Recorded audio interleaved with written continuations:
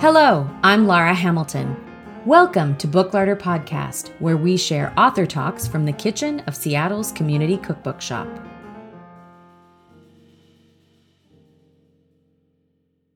I wanted to start today's episode by just declaring outright that I love British cookbooks. I love the writing, I love the design, I love the photos, and as a result, we carry quite a few imported cookbooks at Book Larder. I've mentioned here before that my husband is British and I go to London each year. So as we got ready for this year's trip, I thought I'd try something new and reach out to one of the authors of a book I've loved recently to see if they'd agree to be interviewed just for this podcast. And I'm very lucky that today's guest, Felicity Cloke, took me up on that offer. You may know Felicity from her How to Cook the Perfect column in The Guardian, where she draws on her own cookbook collection and tests how other writers make classic dishes in her quest to craft the perfect version. You may also know her from her delightful Instagram account, where she documents her cooking, her travels, her self-proclaimed greediness, as well as the exploits of her adorable terrier, Wilf. She's food columnist for The New Statesman, and her work earned her the Guild of Food Writers Food Journalist of the Year and New Media Award in 2011.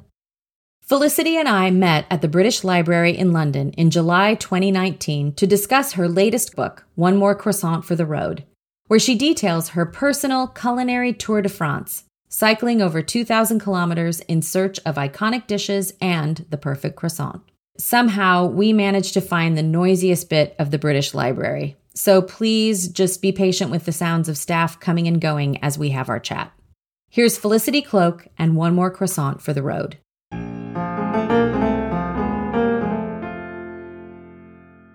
So I did notice that you biked here. I did, yeah. I do live quite close, that's an admission. But I tend to cycle everywhere in London because it's just, the traffic's quite bad, so it's the quickest. And also sometimes it's sort of very adrenaline racing because, someone tries to run you over. It can be quite fun. I like it. And it's not, I hate being stuck on a bus, seeing everyone else going faster. I'm quite impatient. So yeah, I cycle almost everywhere. Yeah. And I've got a basket for my bike that I put the dog in, so I can even take him. Oh, excellent. The current book is about cycling around France and eating. Yeah. So what inspired you to go that direction? So, as I said, I cycle anyway, and I enjoy cycling. I find a great freedom. Slight surprise to me because I didn't take up cycling for anything other than, commuting until, maybe the late 20s. And a friend of mine suggested that we should cycle. She was going to cycle from London to Brussels. I was like, well, I'm not really doing anything else. I'd just been dumped. I was like, okay, I'll come with you, buy a new bike.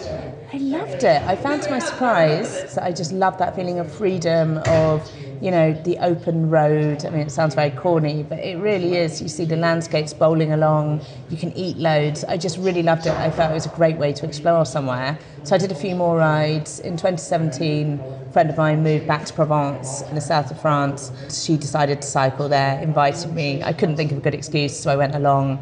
Best holiday of my life, and I just thought this is the perfect way to see a country because you're travelling sort of fast enough that you cover ground, but slow enough that you can see the landscape changing. So it's a nice sort of middle ground between walking, where you don't really get very far, you might walk from village to village, and driving, where I've done a lot of driving around France. You just don't see the places really, and I just absolutely loved it. And I loved sort of that moment where you suddenly see it changing from cider to wine or olive oil to butter, all of those little things that when you're spending 3 weeks somewhere you suddenly start picking up on.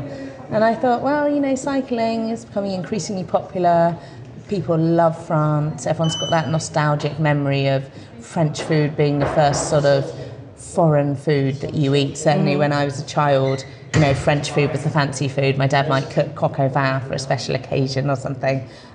We always used to go on holiday to France, so I've got that nostalgic pull. Just thought, maybe there's a book in this. Maybe some people would like to come along for the ride with me in doing this and sort of see how France is. Not in that kind of, a year in Provence, I discovered France thing, but just like, this is France now, this is what the food's like.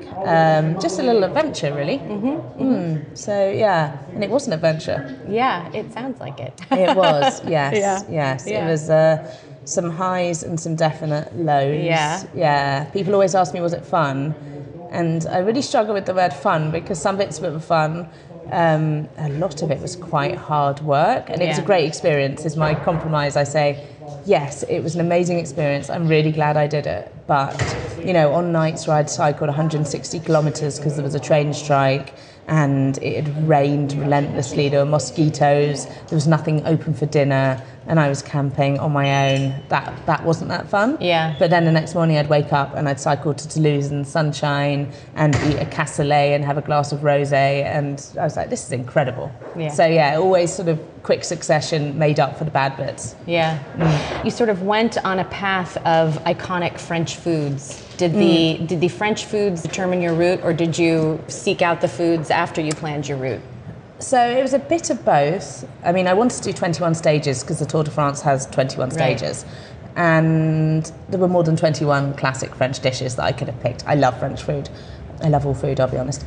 So I sort of made a list, and then I went to a big travel bookshop here in London called Stanford's, and I bought a big map of France, and I sort of laid it out on the floor, tried to stop the dog walking on it, and I put all of these sort of pins in it, and looked at them all and thought, well, some of it just isn't doable, some of it's too close together, some of it's too far apart. So I tried to pick 21 dishes that were a good spread across the country, but also a good spread in terms of, sweet and savoury, meat, fish, vegetables, not that many solely vegetarian dishes in the book because that's France, but there are a couple, and then sort of worked it out like that and tried to get a logical itinerary. So the only bit, there's the centre of France, which is a project unfinished that I'd like to go back to, and then the northeast of France, just because I've cycled through there before on my way to Brussels, and there was no one dish that I felt was really iconic, and that is no reflection on the amazing chips that they do there. I love a chip as much as the next person,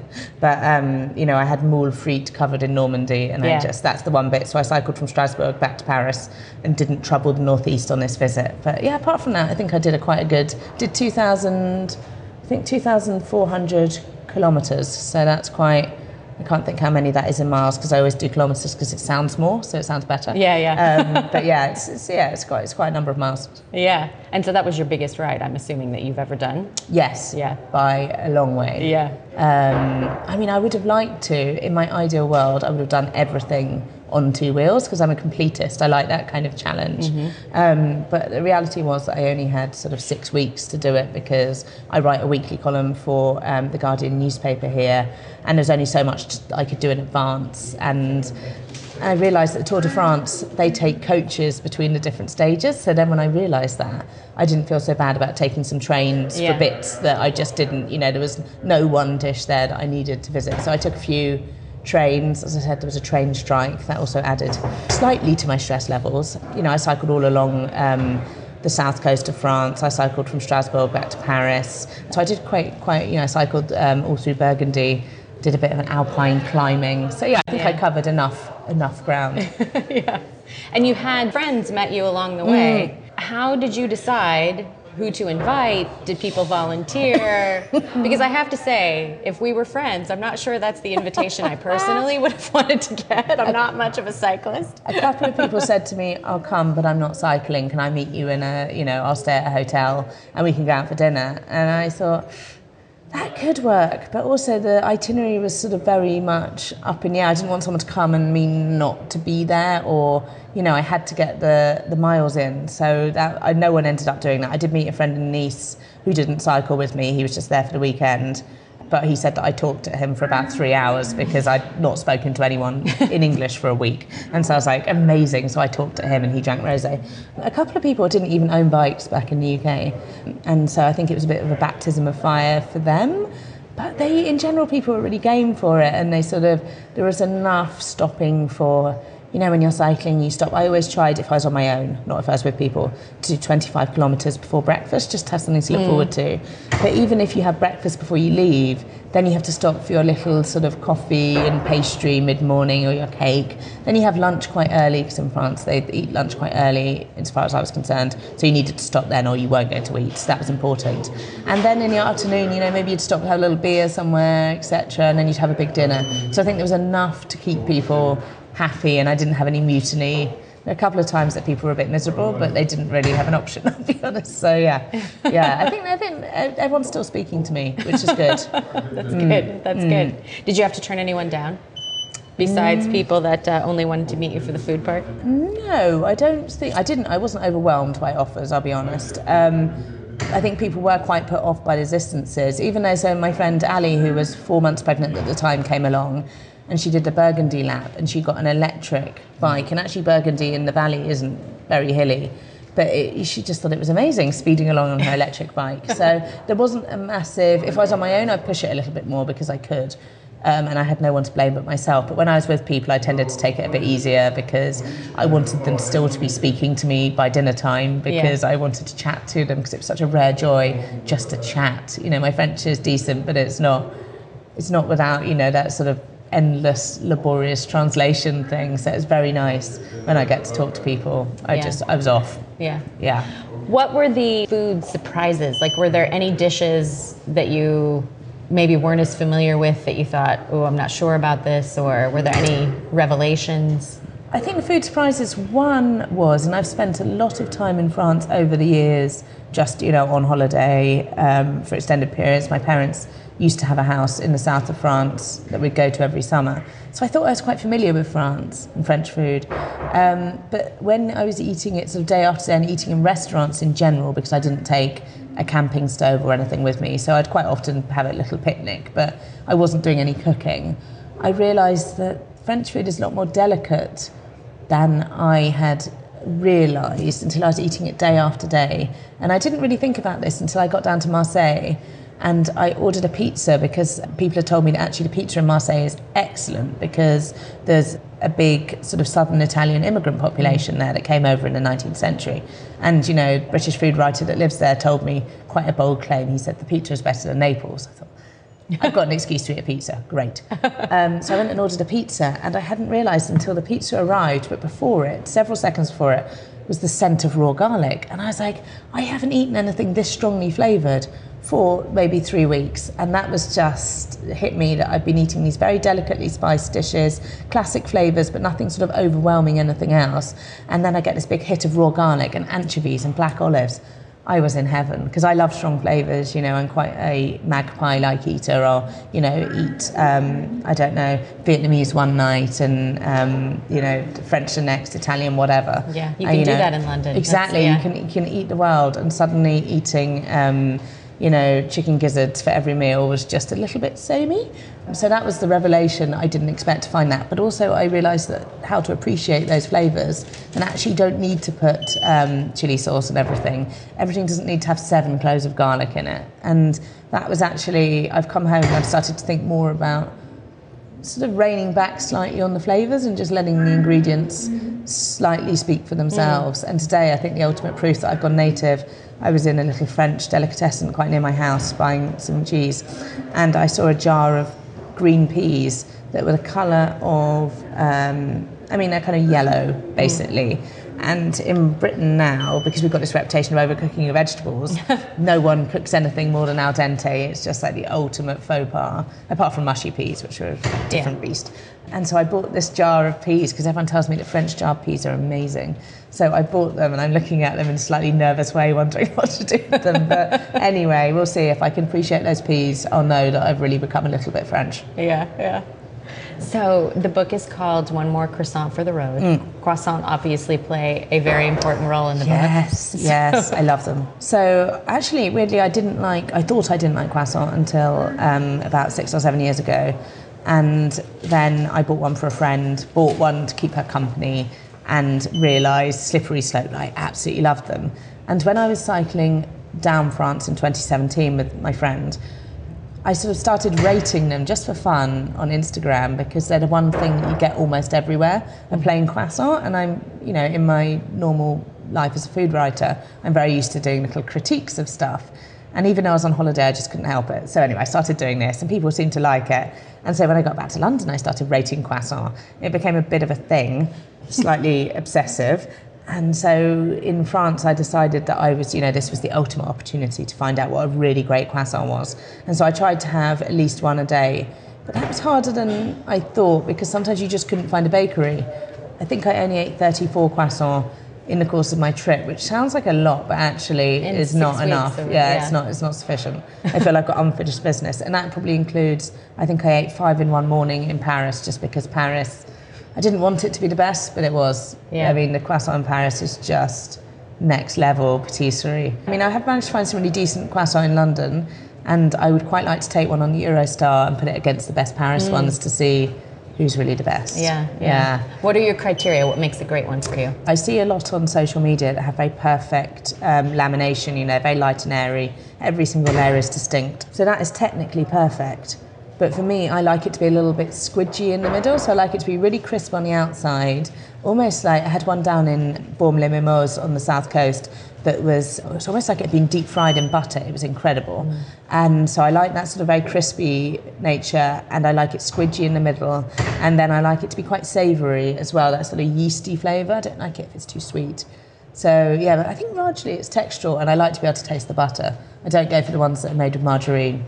Even if you can save 10 cents on it, it's not worth it. You want the butter version. But I don't put anything with it. I'm not a jam person. I don't put, you know, I took a jar of Marmite with me, but I didn't let it touch any croissant. What'd you use it for then? Oh, strictly for emergencies. Like if you had some like really dry bread, because sometimes I couldn't find anything to eat, so I just had the end of a baguette. And I love Marmite. I don't know if all of your listeners will be familiar with it, but you know, it's like a yeast-based spread. It's made from brewer's yeast, leftover brewer's yeast. It's incredibly salty and savoury. It's like umami in a pot. Umami in a jar. Yeah, that's what I always describe it as. Yeah. It's you probably had to be born to it, but it is delicious. I love it. It's also apparently good for keeping away mosquitoes, but that would be an excuse. Frankly, I just love it. No. But yeah, I just put that on some bread, but I didn't put it on any croissant because that would be sacrilege. Yeah. Even I agree, that's too much. So you mentioned, you know, that French food is a lot of people's sort of introduction to international food or foreign food. Was it for you? Oh, definitely. My parents are both massive Francophiles. My mum actually was a French and German teacher when I was growing up. But we just, I mean, it was very close because we lived in the south of England. So we would go every single holiday, we would go camping. You know, if you got 3 kids and not a huge amount of spare cash, then you go camping and it inevitably rains. But it's a cheap holiday, isn't it? So we would go every single year to summer in France. And then they moved to France, so there was that. And then still every year, I just feel that pull. I just love it. I love every time I walk into my local station in London, which is King's Cross St Pancras, and I see the departures board saying, you know, next departure to Paris or Lille. I still feel absolute thrill, even though I'm only getting on the tube. I'm just like, yes, I could just go, you know. If I got my driving license with me, I could just go to Paris. I could just do it. And that is just, I love it. I absolutely love it. I sometimes flirt with the idea of moving. I don't know, we'll see. Yeah. It feels like the right time at the moment, but yeah. It does. It really does, yes. Yeah, no, I understand where you're coming from. I'd love to just kind of go back a little bit in your history and kind of how you got into food and that sort of thing. How did you get interested in cooking? Short answer is I'm really greedy. I've always been greedy. I've always loved food. And we did cook growing up because my mum worked, and so, you know, any help was welcome. And then, I don't know, but I don't remember really cooking anything for the pleasure of it until I got to university, and the food wasn't great. We moved into a little student house which had a terrible kitchen, you know, with one of those electric rings that didn't really work. But it was the time that Jamie Oliver had become sort of big. And so one of my housemates had a Jamie Oliver cookbook, and she was from London, so it sounds ridiculous now, but I don't think I'd ever really eaten an aubergine before. I knew what they were, but I didn't think I liked them, so I didn't eat them. She introduced me, with her London ways, to the aubergine and how it could be delicious, what real lasagna looked like, another revelation to the not-from-London person. And we just cooked because, you know, it made us feel grown up to do little dinner parties. And, okay, the food was never served until 11 o'clock at night. Everyone was very drunk on cheap wine. But that was, you know, it felt sophisticated, and it was just a fun sort of project to do, and I just became more and more interested. And then when I left university, I went to work for an art publisher who was just starting to do cookbooks. And they published The Silver Spoon, the big Italian book. They were the first people to do it in English, well, the only people to do it in English. I worked a little bit on that, And I sort of found it interesting, but I wanted to write myself. And so I left that job to my parents' horror. I resigned and I went to work in food magazines for even less paid in publishing, if that was possible. But I just loved it. And that the idea that you could just think, oh, that's interesting, walking around in the supermarket. I wonder what that is. And then write an article and get paid a tiny bit to write it. I just absolutely love the fact that it sort of encompasses travel, history, bit of science, culture. Anywhere you go in the world, you can connect to people through their food, and I love that. I've never lost that kind of real greed for both tasting stuff, but also finding out more. As a cook, do you tend to be more intuitive, or are you a recipe follower, or somewhere in between? I think for my column I have to be a recipe follower because the format of it is that I test sort of 5 different recipes for, say, something like lasagna. Right. And then I try and put them together into a perfect recipe. So for that I have to very much follow other people's recipes. I'm not like that at all in my normal life, such as it is. My idea of a dream is to just open the fridge and think, what can I make with these things? I love throwing stuff together and not really following a recipe. Which is a bit of a shame because when I do follow recipes, quite often it's amazing. And I'll make something from yotam ottolenghi and think, oh, I never would have thought of putting dill with pasta and feta, but actually It works really well. Yeah. So I'm probably not the craziest cook, but I'm quite intuitive. I can usually make a really decent meal from what's in the fridge, and that's fun for me. I enjoy that. Yeah. You mentioned your column, and obviously you use cookbooks pretty heavily in your column. How do you even decide where to start? Like, you're making the perfect lasagna. Like, how do you even figure out whose recipes to reference? So I've got my stalwart. So I've got I live in a really small central London flat, but I'd say probably half the wall space, no joke, is books, and it's mostly cookbooks. Sometimes you go to them and they're not sufficiently different, and so then I think, well, I know what, I bet that say Jamie Oliver or Martha Stewart or someone like that, I wonder what they do, and you'll just give it a try, even though you're not sure it will work. You just want to try it to see if that's useful. And so I sort of start with my books, because you've got to have the big guns in there. You've got to have the Marcella Hazan, you've got to have her, you've got to have Anna Del Conte, people like that.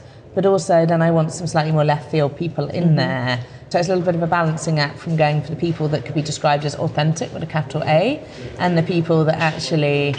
I use the Serious Eats website a lot. I love it. They sort of feel like they're doing what I do, but in a much even nerdier way, which is great for me.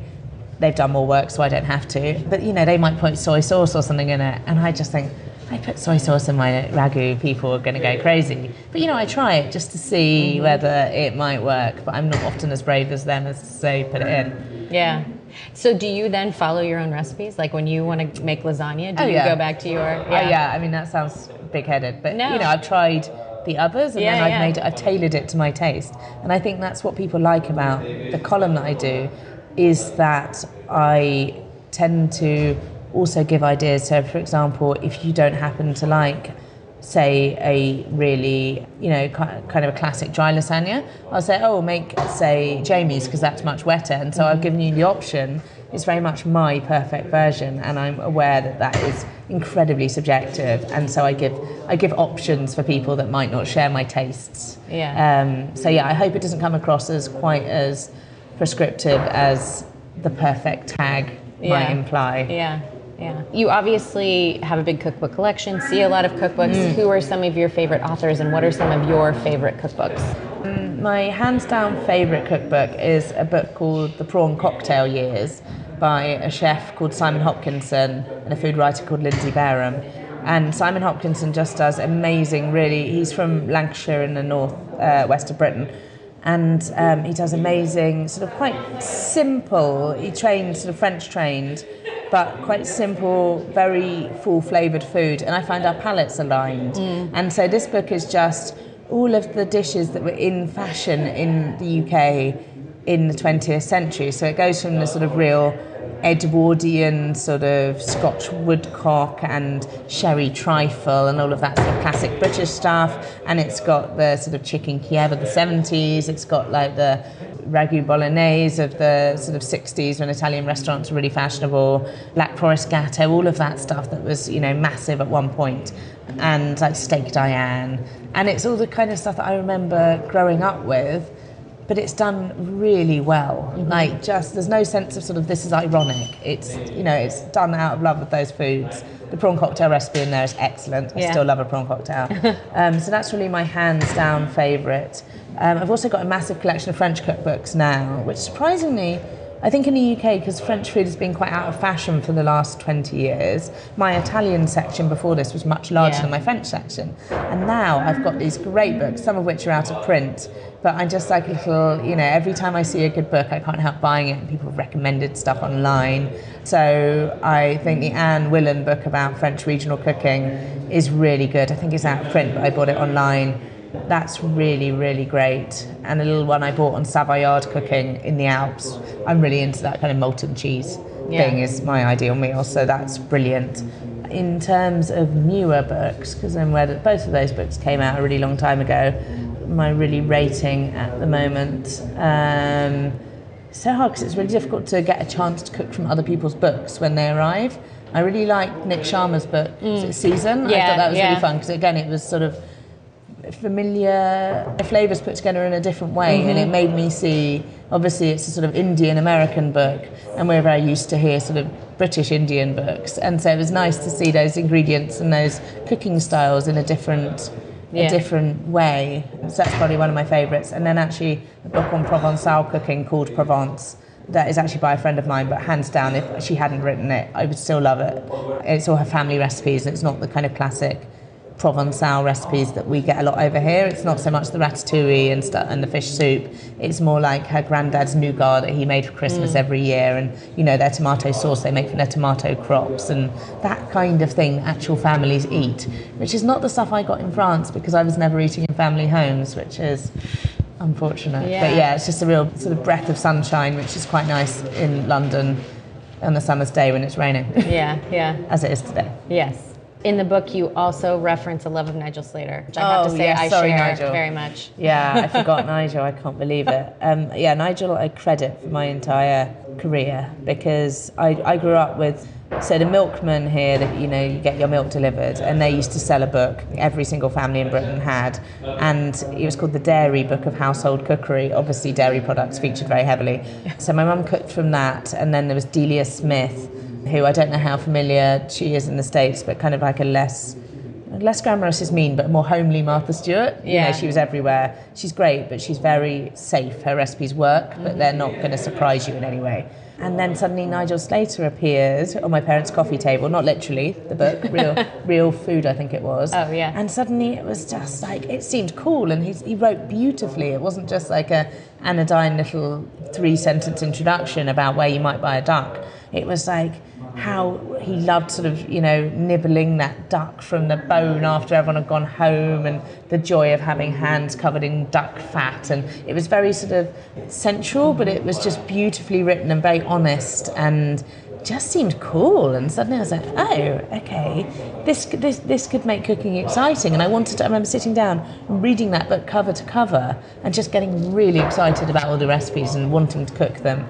And that just said it hadn't happened with Delia. And so I love Nigel. I love the way that he writes. I love the way that he cooks. I just think he's absolutely fantastic. He's a national treasure. International treasure, possibly.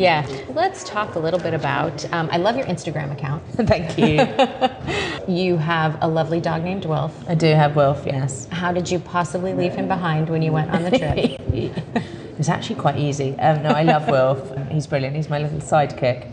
And he eats quite a lot of my leftovers. Don't worry, everyone, he goes to the vet regularly. He doesn't get anything that's bad for him, or at least not poisonous to him. He's a terrier, so he's quite robust. But actually, I just knew that I couldn't bring him with me, to be honest. He's got a pet passport, so he could have strictly come.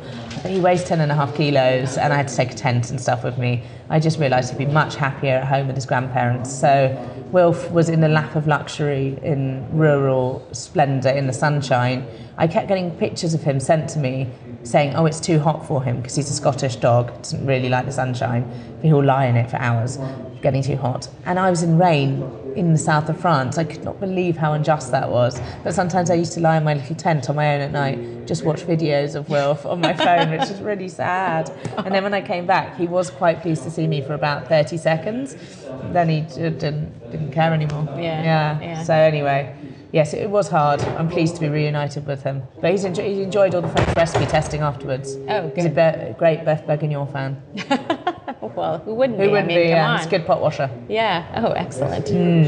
You seem like you have a lot of fun on Instagram. Where do you see it sort of fitting into your life, both personal and work? What's your take?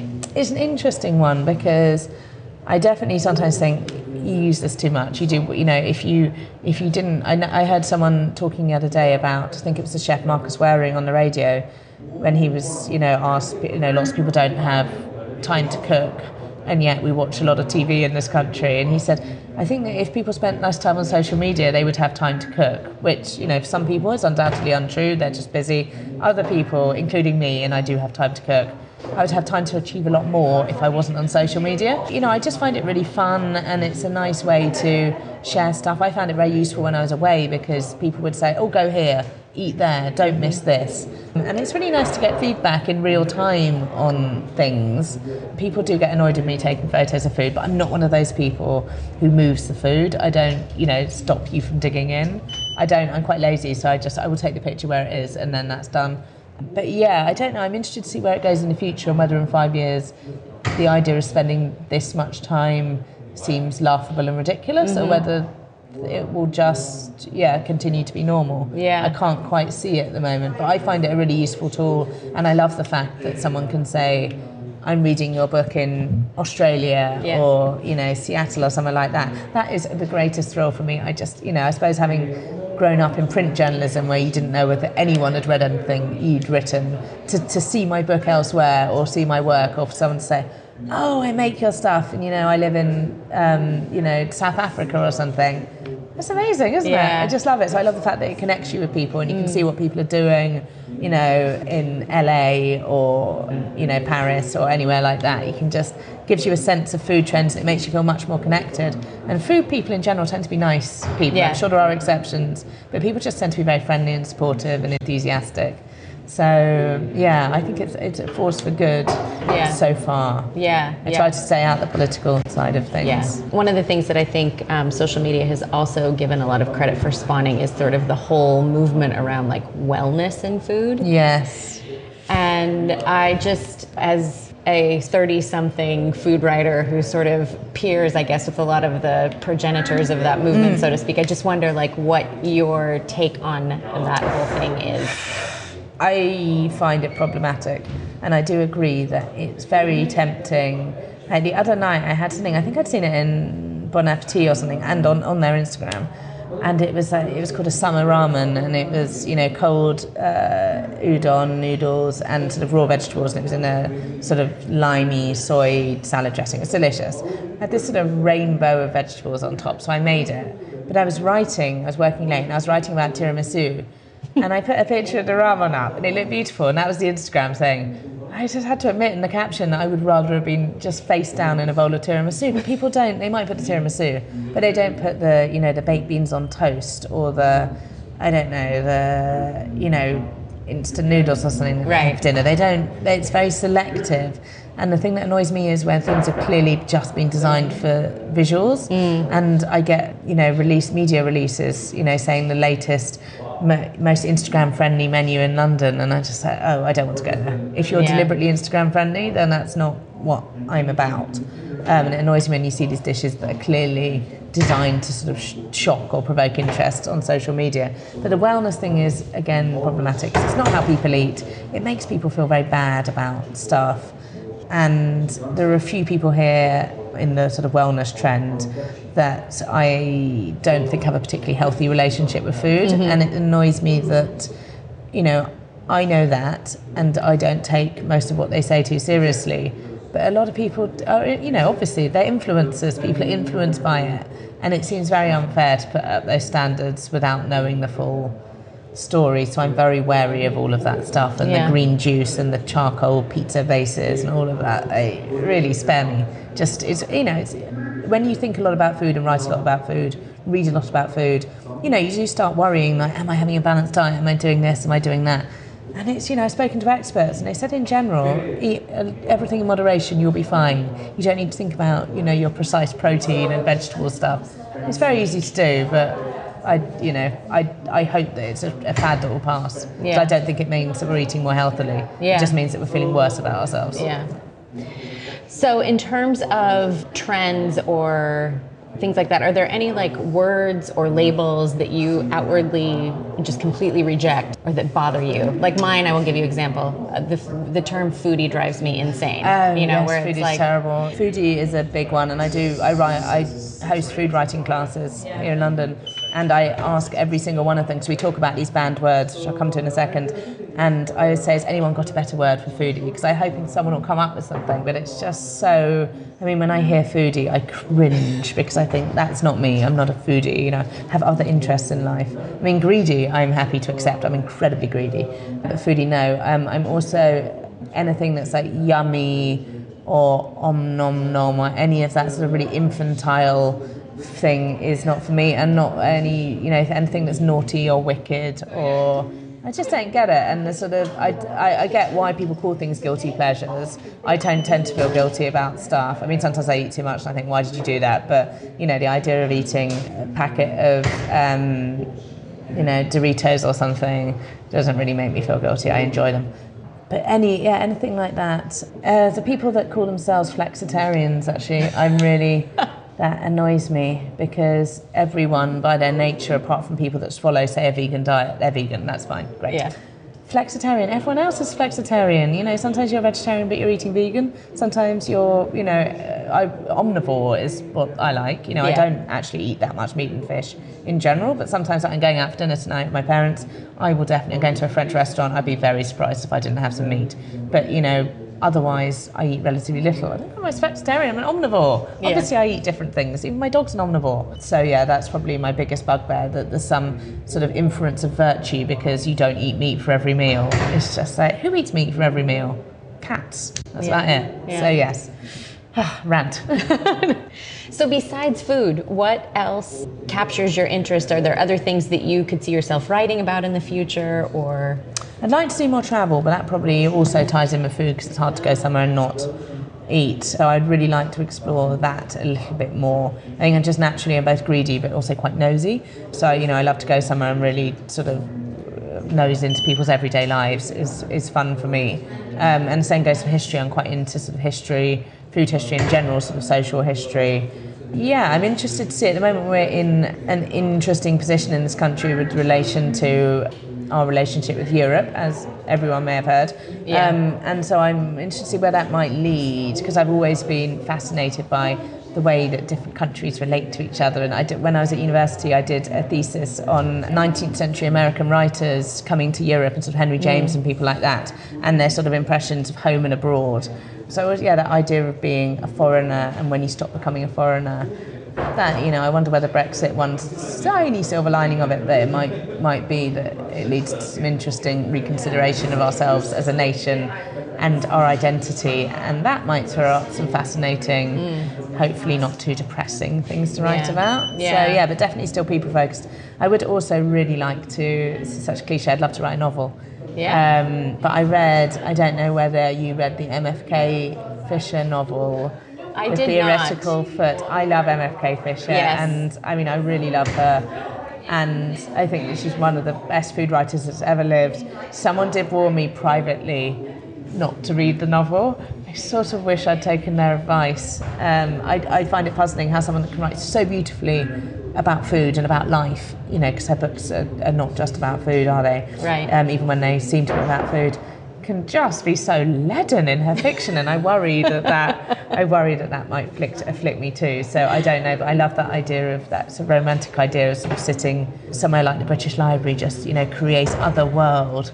Is very attractive to me. But whether I actually do it is another thing. I don't currently have an idea, but one day. Then next you could potentially be the 21st century version of your university thesis and be the British writer who goes to America to I mean, that the would be reverse, brilliant. the Dickens, I guess you would yes, be in that case. yeah, if you did, yeah. I mean, that would be amazing. Yeah, I really love the States. I think because I just feel in general, and this is meant as a compliment, that you're quite greedy as well as a country. I mean, it's hard to think of a country that doesn't love food, but in the sense of you're out and proud about it in a way that we're still not so much in the UK. And I love that fact that it's celebrated, and and this might be a guilty confession, but I just love that. Drivers dive in, what's it called? Diners, drive-ins and dives. I can sit there for hours watching, and it's not exactly for Guy Fieri, I have to admit. It's the people that he meets, and I remember one of the ones I saw, which is quite old, I think, was this. I think it was a Filipino-Mexican diner somewhere in the southwest, and it just had the most extraordinary things, sort of mishmash of foods, and I was like, wow, that's amazing. So I'd love to come and eat more American food. That's definitely on my radar. I think one of the most beautiful places I've ever been, I went to Pacific Northwest. This is not just buttering you up, it's true. We went to the San Juan Islands, and we went out sea kayaking at sunset and ate that, like the giant kelp that you get just straight out of the water. And I know initially people were very suspicious about it, but the girl that was guiding us said, "Oh, try it, it's delicious." Oh my God, it was amazing. Obviously the whole scenery was the thing, but eating giant kelp with an eagle above us, and I just thought I could live here. Definitely. And great gin as well from the San Juans. I brought some of that back. It's very nice. All right. That would be the dream as well. Thank you so much for your time. My pleasure. Congratulations on the book. Thank you. It's such a fun read. Thank you. Thank you. Glad you enjoyed it. Many thanks to Felicity Cloak for taking time out of her schedule to meet with me in London. One More Croissant for the Road actually isn't out in the US yet, but we have import copies available in the store and on our website. As always, you can get 10% off a copy of One More Croissant for the Road and any other books featured on the Booklarder podcast by visiting booklarder.com and entering the code podcast at checkout. If you visit us in person, mention that you heard about the book on the podcast and you'll get the 10% discount in-store as well. This episode was produced and edited by Abby Circatella. Our theme music was composed by James Coley. Subscribe wherever you get your podcasts and follow us on Facebook, Twitter, and Instagram, where our handle is @Booklarder. For more information about Booklarder, including author talks, cooking classes, and to join our monthly email newsletter, visit booklarder.com. And if you find yourself in Seattle, visit us at 4252 Fremont Avenue North. I'm Laura Hamilton. Thank you for listening, and we'll see you next time.